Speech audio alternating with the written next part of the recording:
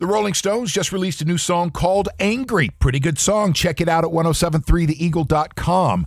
The last song, new song we played from the Rolling Stones was in April of 2020. What was the name of that song? Living in a Ghost Town. Living in a Ghost Town. I really, really liked that song and pushed for us to keep playing it after that initial release, but it hasn't quite made it into the classic hits category yet. I liked it too, yeah. Right on, man. Well, congratulations. You've won a pair of passes to Hallow Scream at Busch Gardens. Excellent. Thank you. For the rest of you, the Eagle pays your bills with $1,000 cash coming up next on 1073 The Eagle, Tampa Bay's Classic Hits.